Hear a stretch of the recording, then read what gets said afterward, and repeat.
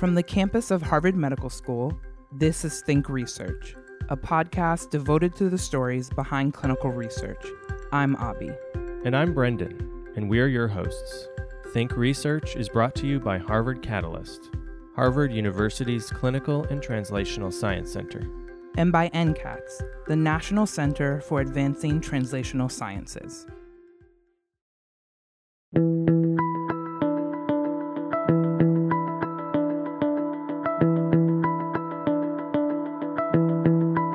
The modern food industry in the U.S. is oversaturated with imagery, calories, misleading messaging, and unhealthy food. Processed and high-calorie foods are often cheap and fast, but can contribute to chronic diseases like diabetes, high blood pressure, and obesity. When messaging around food promotes unhealthy choices, it can be difficult to break the cycle of poor nutrition. From sugar-sweetened beverage taxes to SNAP benefits, Dr. Sarah Bleich is looking at the impact policies have on health, education, and more. Dr. Sarah Bleich is a professor of public health policy at the Harvard T.H. Chan School of Public Health in the Department of Health Policy and Management. Dr. Bleich, welcome back. It's good to have you with us. Thank you for having me. Your research looks at obesity and diet, especially in vulnerable populations. How does the food system impact our health? So on the one hand, we are lucky in the U.S. because we have this amazingly bountiful food system. On the other, the food in the U.S. is cheap, it's very accessible, it's very unhealthy, and it's strongly marketed to us. And that combination really negatively impacts our health because it causes us to eat too much. And eating too much and poor diet in general is responsible for hundreds of thousands of deaths in the U.S. each year from things like heart disease. And eating too much is also fueling the obesity epidemic. So if you look over the past 3 decades, obesity has doubled among adults, it's tripled among children, and it's quadrupled among adolescents. And rates are higher among low-income and vulnerable populations, which is a group that we really care about in all the work that we do. Now, another key shortcoming of the food system is that even though we have all this abundance, we also have about 40 million Americans, or 1 in 8, who are food insecure. And that means that they lack consistent access to adequate food for a healthy life. So when you say adequate food for a healthy life, what are you talking about? So it's not really hunger. All of us sort of feel hunger when we're waiting for lunch or waiting for dinner. But someone is food insecure if they simply can't get enough food to exercise, if they simply can't get enough food to do the things they need to do to get to work, to clean the house. They sort of lack the things to lead the lives that you and I lead every day without thinking about the fact that where is our next food source going to come from. And the tricky thing about food insecurity is, yes, it's 40 million Americans, but it's higher among minorities, so they're twice as likely to be food insecure. And it's also higher among single-parent households and low-income households. And so in all the work we do, we're trying to sort of think about what are the ways we can overcome the shortcomings of the food system through policy. Particularly, how do we get us to eat fewer calories as a way of trying to reduce the problem of obesity? So you talked about the fact that not only is there a tendency in this country to eat too much, but also bad food. Yeah. And so you talked about the sort of goal of getting enough calories. So how does food that's high in calories but low in nutrition, how does that figure into this problem? So generally, the cheapest food tends to be higher in calories, higher in fat, higher in sugar. And so we naturally buy a lot more of it, and it's incredibly accessible. And so the way that type of food figures in is the primary motivator for why people buy what they buy is price, along with convenience and taste. And so naturally, when people are making choices in the grocery store, lots of families care about health. But the primary concern that's driving choices is often how much does it cost? So comparing two things, if one is significantly cheaper and it also happens to have more calories, then that can be much more desirable to families, particularly for low-income families. And so as a result, generally diets in the U.S. are bad. This is not a poor people problem, but it is also the case that the cheapest stuff is worse for us. So you just published a paper about the effects of the sugar-sweetened beverage tax in Philadelphia. Could you give us some background on the tax? Sure. So on January 1st, 2017, Philadelphia became the second U.S. city to pass a beverage tax. Berkeley was first. And the tax in Philadelphia is unique because unlike Berkeley, where the focus was just on sugary beverages like a Coke, in Philadelphia, the focus is on sugar-sweetened beverages and artificially sweetened beverages. So it includes Coke and Diet Coke, for example. And the size of the tax is 1.5 cents per ounce. And to put that in perspective, If you were to take a 2-liter bottle of soda and you added a 1.5 cents per ounce tax in Philadelphia, you've increased the price by about $1. And if the base price was only $1 to start off with, you effectively doubled the price. And so the expectation from this tax is that it would really create a fair amount of sticker shock for consumers, and as a result, they would purchase less. And then the other reason why Philadelphia is just as an interesting case study is that it's a much larger city. It's much more racially diverse. It has a much bigger low-income population, so it's one of the 10 poorest large cities in the country. And this matters because low-income minority groups tend to consume more sugary beverages. And so understanding the differences in different cities becomes very important when it comes to beverage taxes. In the paper, you were looking at economic effects of the tax. Could you tell us why you chose to look at this area? Yeah, and before I get to the economic effects, let me just give listeners a sense of what we found in terms of prices and sales. Prices did increase as a result of the tax. And so from a public health perspective, we care about how much did sales change. And what we found is that there was nearly a 40% drop in volume sales of taxed beverages. That's sugar-sweetened and artificially sweetened beverages. That is the equivalent of about 83 million fewer cans of soda being purchased inside Philadelphia about a year after the tax. So by sort of any estimation, this is an enormous impact. Berkeley, by comparison, saw about a 10% drop in volume sales at year one. So in Philadelphia, we're seeing a much larger decline. And so these results are really impressive from a public health perspective.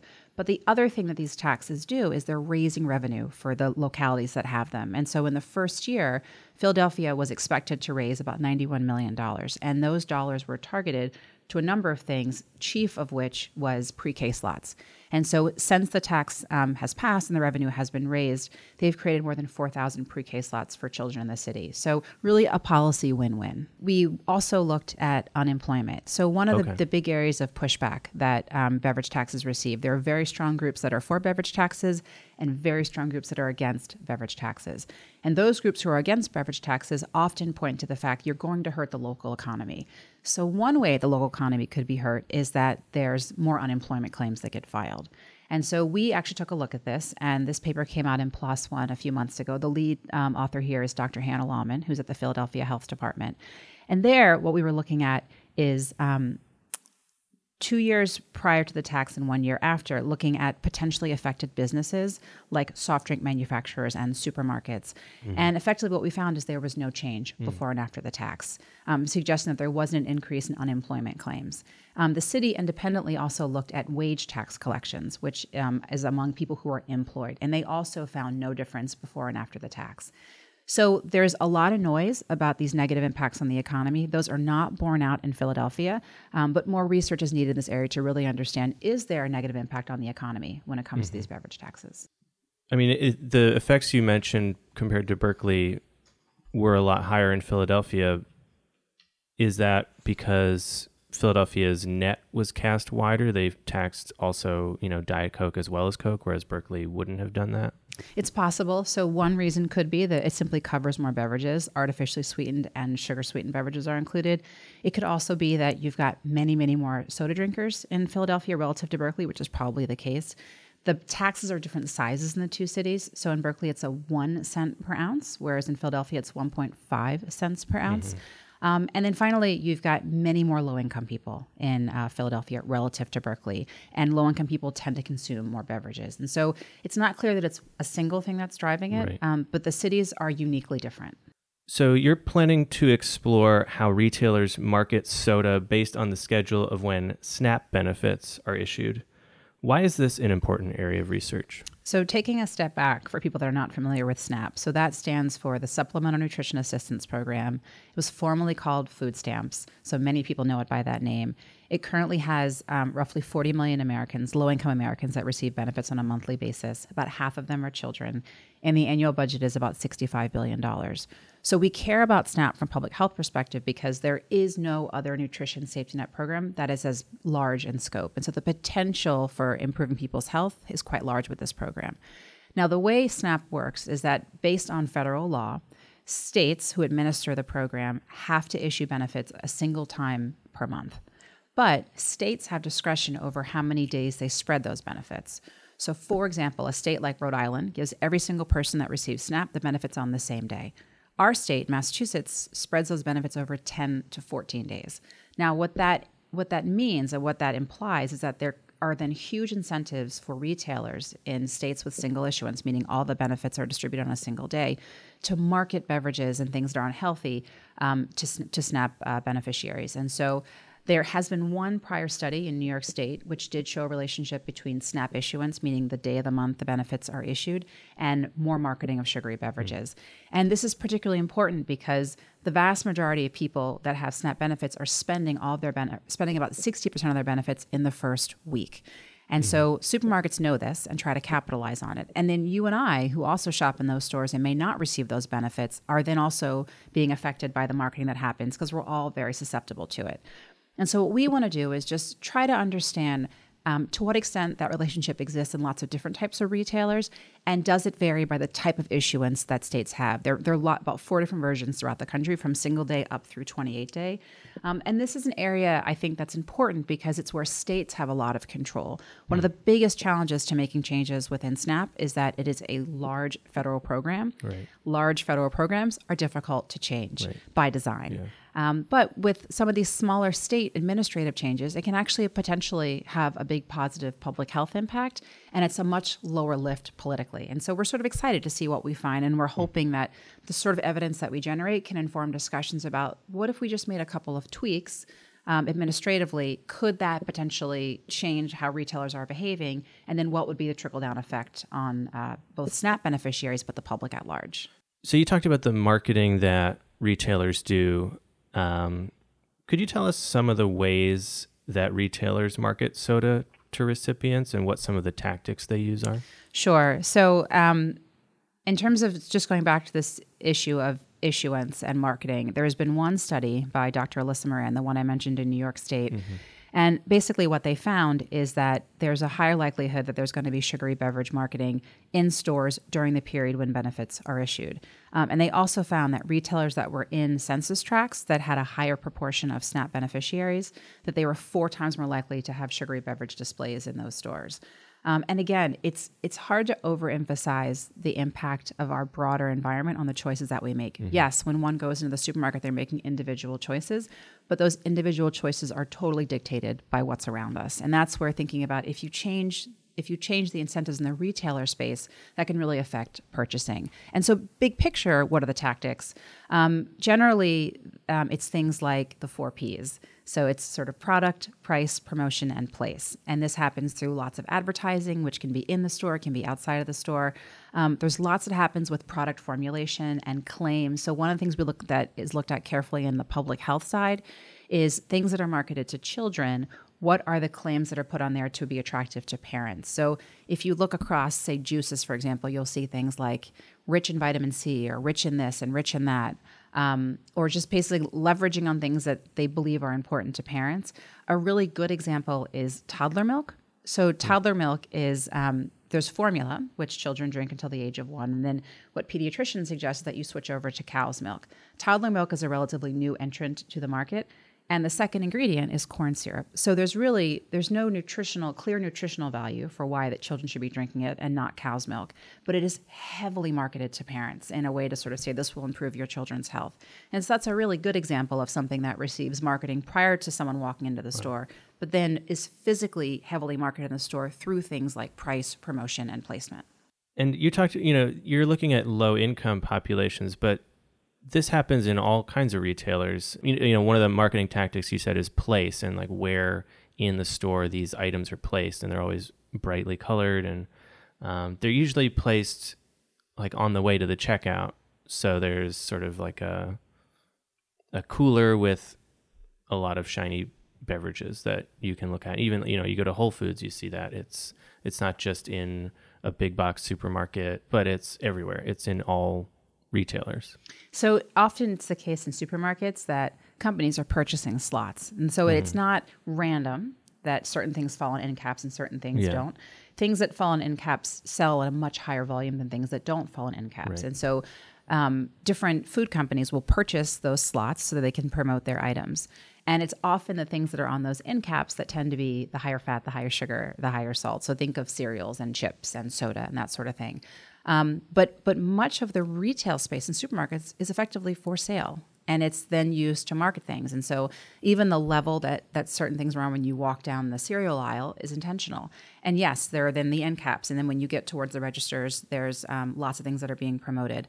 And so there's work being done right now to think about, could we have healthier checkout aisles? It's unlikely that that's going to have a huge dent in how people actually consume, because things that are typically purchased at checkout are impulsive, like, oh, I'll grab that Snickers bar, or I'll grab that soda. But if people really don't need those things, what if you instead put something else in those lanes? But again, there are slotting fees, and then who's going to actually stock it? Because the other thing that food companies are doing is not only are they purchasing those slots, but they're also then restocking to make sure they're always plentiful. So many people have had the experience, I'm sure, of being in a supermarket and saying, can you tell me where to find this, to someone who's working on the shelves, and they say, I don't work here. And that's very, very common, because you have all these outside companies that are coming in and actually putting the things on the shelves for the supermarkets. And really what the supermarkets are controlling are the periphery. So the dairy, fresh vegetables, and the vegetables and the meat, Mm-hmm. exactly, and the flours. Yeah. Okay. And so like you could put, in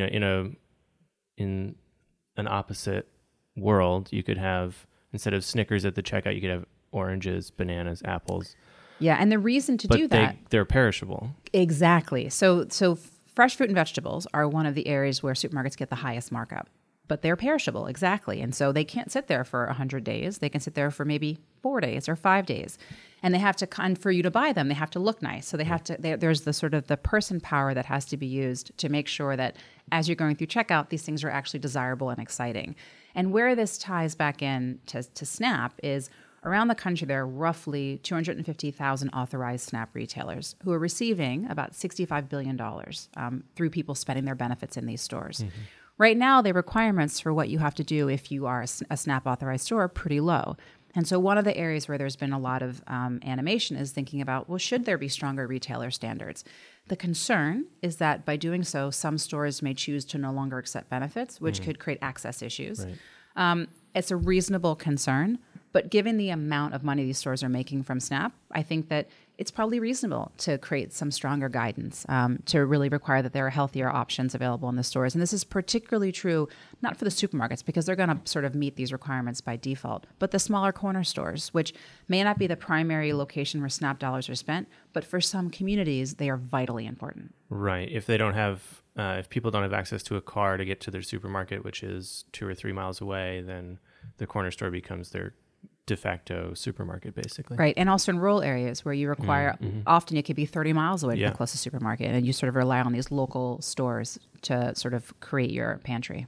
I was wondering if you have any data on how much money supermarkets make from sugar sweetened beverages. Like how much of have you looked at that? I was just curious. So I don't know how much they make from sugar sweetened beverages. What I do know is that about 9% of SNAP dollars are spent on sugar sweetened beverages. And so you can sort of do the math. If it's $65 billion, then 9% of that. So it's a huge moneymaker for supermarkets. And it's also, it doesn't perish all that quickly. Right. So it's a huge moneymaker for everyone across the supply chain, because beverages are just so cheap. Yeah. I mean, it's like even a $1.50 20-ounce bottle of Coke or something. How much money does it cost Coca-Cola to produce that? So that I don't know. But what I will say about that 20-ounce bottle is the two biggest moneymakers in the beverage industry are the 20-ounce bottle, which you can only find in a single serving. Right. They sell it in no other way.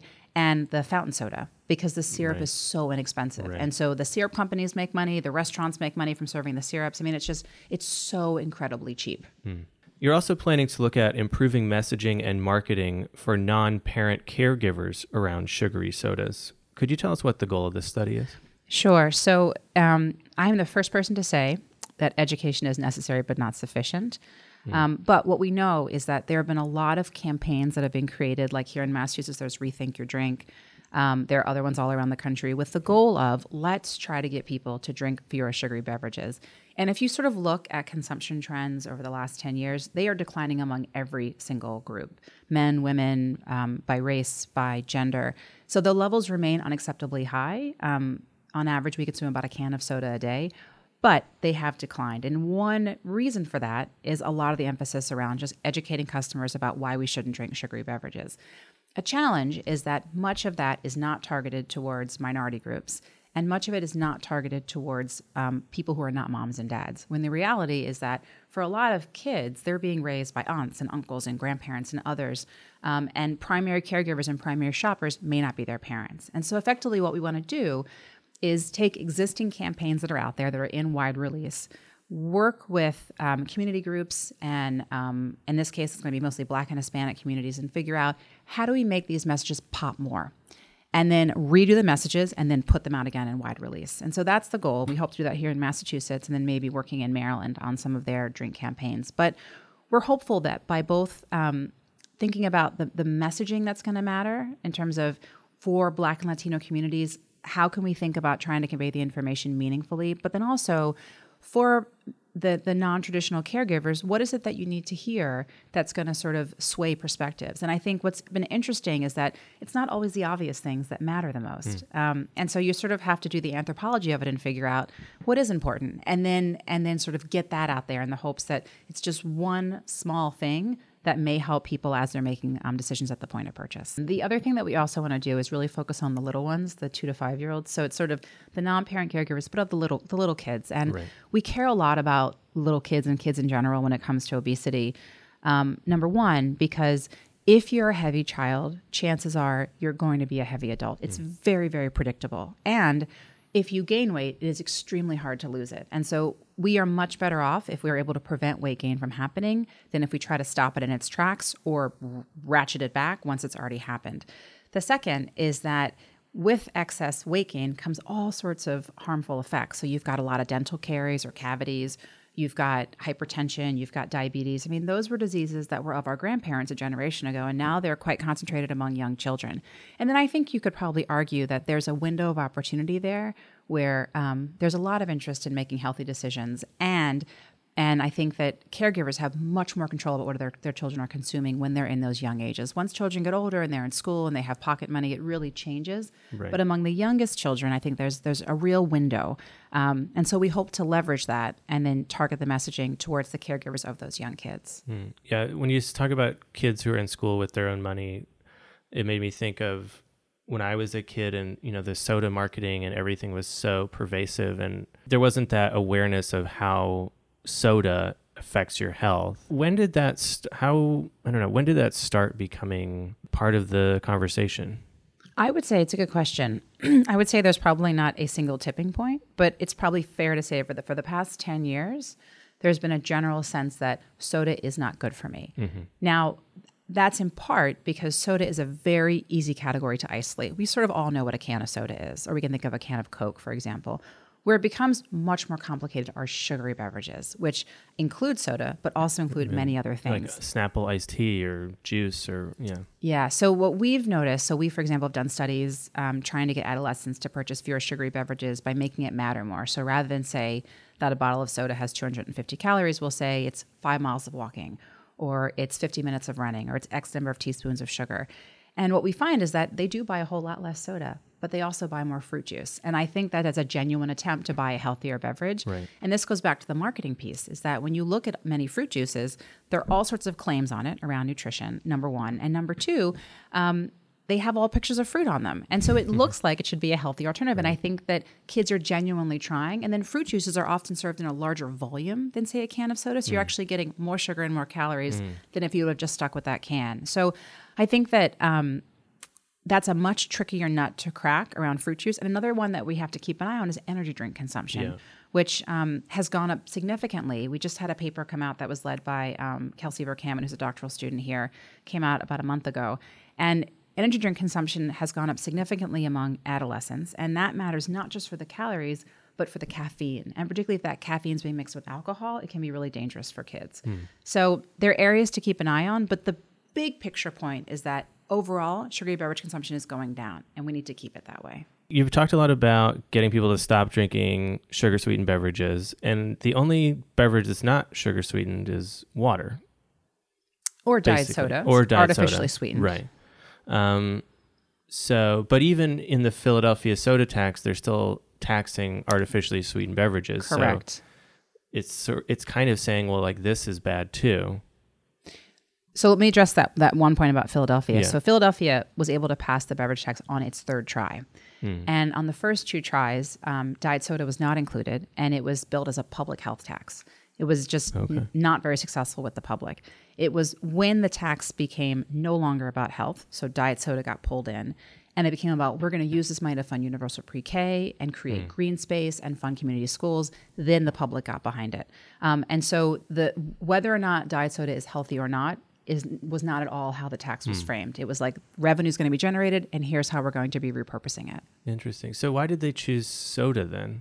It was just an easy category to isolate, like you said? So beverage taxes, there's a lot of evidence which says if you drink soda or sugary beverages, you increase your risk for all different types of diseases like obesity, and then the hard outcomes like hypertension and diabetes and so on. That has lots of implications for Medicaid spending, for example, and all sorts of other. There's a business case for why we don't want people drinking soda. It's also the case that many local governments are often looking for revenue sources. Right. And so what beverage taxes promise is they promise a way to create revenue. And we know from mountains of economic literature that when you change the price of things, particularly if you increase it, you're going to change behavior. And so this was really borne out in cigarettes. And so now we're seeing the same thing for sugary beverages. And so I think the why this and why not say a junk food tax is I think it'd be too hard to pass politically. There are, like the Navajo Nation has a junk food tax, but generally they're quite tricky because it's not clear, well, what is junk food? Whereas we're all clear about what a sugary beverage is, and it has no nutritional value. So it's much easier to isolate. Could you talk about some of the ways, going back to the non-parent caregivers, could you talk about some of the ways that marketers try to get caregivers to purchase sugary sodas? You mentioned the kind of the health claims, but are there any other tactics that are used? So apart from the health claims, which are a big one, there's also the cartoons. And I mean, there's under the age of about 5 or 6, children cannot distinguish between, is that an ad or is that not an ad? Or is it a commercial or not? And so one of the ways that things like commercials are used is to really get kids to want things. And then the kids are then asking for it to their caregivers. So that's another primary tactic. And then also the characters are tied to movies and things that the kids really love. And so like when Frozen came out and everything in the kids aisle had like frozen gummy bears and frozen cereal. I mean, the kids were going crazy. My kids were going crazy because they recognize these characters and they really want anything that's associated with them. But price is another big one that's used to get caregivers to buy different sorts of things, and promotions. And the irony is sometimes promotions are actually not cheaper. They're just promotions. So it could be the item is $2 or it's 2 for $4. So it's the same amount of dollars, but sometimes the way that you sort of sell it to someone is going to change how we purchase things. So there are all sorts of little manipulatives that are used to drive us to buy different things, and they work extremely well. But we think that we're making individual choices. And I think that's one of the reasons why the retailers haven't been pushed all that hard, is because we sort of feel like we're doing all this in terms of our own free will. And we're not. We are so strongly driven by how these supermarkets and other retailers are set up and what they have to offer and where the price points are and where things are placed within the store. You talked about something that was interesting that you said was education is necessary but not sufficient. Right. So how do you see the work that you're doing fitting into that issue? Yep. So I answer the second question first. There is no single thing we can throw at the problem of obesity and diet-related diseases and expect that it's going to solve the problem. And so things like education, they matter a little bit, and they may matter at the margins, but they matter. And so the thought process there in terms of why even take the energy to take existing campaigns and make them better? Because if they're working a little bit, maybe we can make them work a little bit more among populations that are particularly vulnerable. So that's sort of the motivation there. And efforts like that, where you're sort of focusing on the populations at highest risk, have then the potential to increase health equity and sort of get rid of these long-standing disparities. For example, the fact that we know that Black and Hispanics drink a lot more soda than the white population. And so if you can sort of begin to narrow that gap, then the health implications become less severe for people that are more vulnerable. In terms of our broader research agenda, I suspect that we will sort of continue down this avenue of thinking about what are the policies that we can identify and evaluate that have this overarching goal of trying to improve health by drawing calories out of our diet. So we'll continue to work in beverage taxes. It'd be great if Boston passed a tax. I know there's a lot of energy in that area, but it's probably somewhat unlikely. We work a lot with looking at changes in restaurants in response to menu labeling, which was a federal rule as part of Obamacare in 2010. And so we'll continue to sort of look at how restaurants are changing their behavior. And all of this stuff is thinking about not really how you and I can change our individual behavior, but how do we change this broader food landscape? And then we will increasingly work on SNAP, the former food stamp program, in part because it has such tremendous reach, in part because while it has historically had the twin focus of lifting families out of poverty and reducing food insecurity, it is having an emerging focus on nutrition that has existed for about the past 10 years. And so thinking critically about what are some of the changes that could be implemented perhaps through the next Farm Bill or perhaps through state administrative changes, which may not be all that hard to do either administratively or politically, but given the size and reach of the program, could really help people that are beneficiaries. And the tricky thing, obviously, is that because there are so many strong opponents and proponents of programs like SNAP, there is no clear-cut answer, and it's hard to get everyone on the same page. And where I fall on any of these, the Philadelphia beverage tax, menu labeling, changes to SNAP to improve public health, is that there will always be pros and cons. Mm-hmm. But if what we really care about is longevity and health and maximizing the population, then I sort of weigh that over other things like the burden to stores if we have to sort of reformulate how SNAP cards are used, for example. All these things are important, but I think our overall health and well-being are more important in the long term. Thank you very much, Dr. Bleisch. It was great to have this conversation with you. Thank you for having me. Next time on Think Research. If you think about the whole genomic era of biology, we're accumulating vast amounts of sequencing data. That's no longer a bottleneck. What really limits progress now is really interpreting that information and gaining an understanding of what genetic change means from a functional perspective. Dr. Emily Balskis of Harvard's Chemistry Department talks about the future of microbiome research. Thank you for listening. If you've enjoyed this podcast, please rate us on iTunes and help us spread the word about the amazing research taking place across the Harvard community. To learn more about the guests on this episode, visit our website, catalyst.harvard.edu/thinkresearch.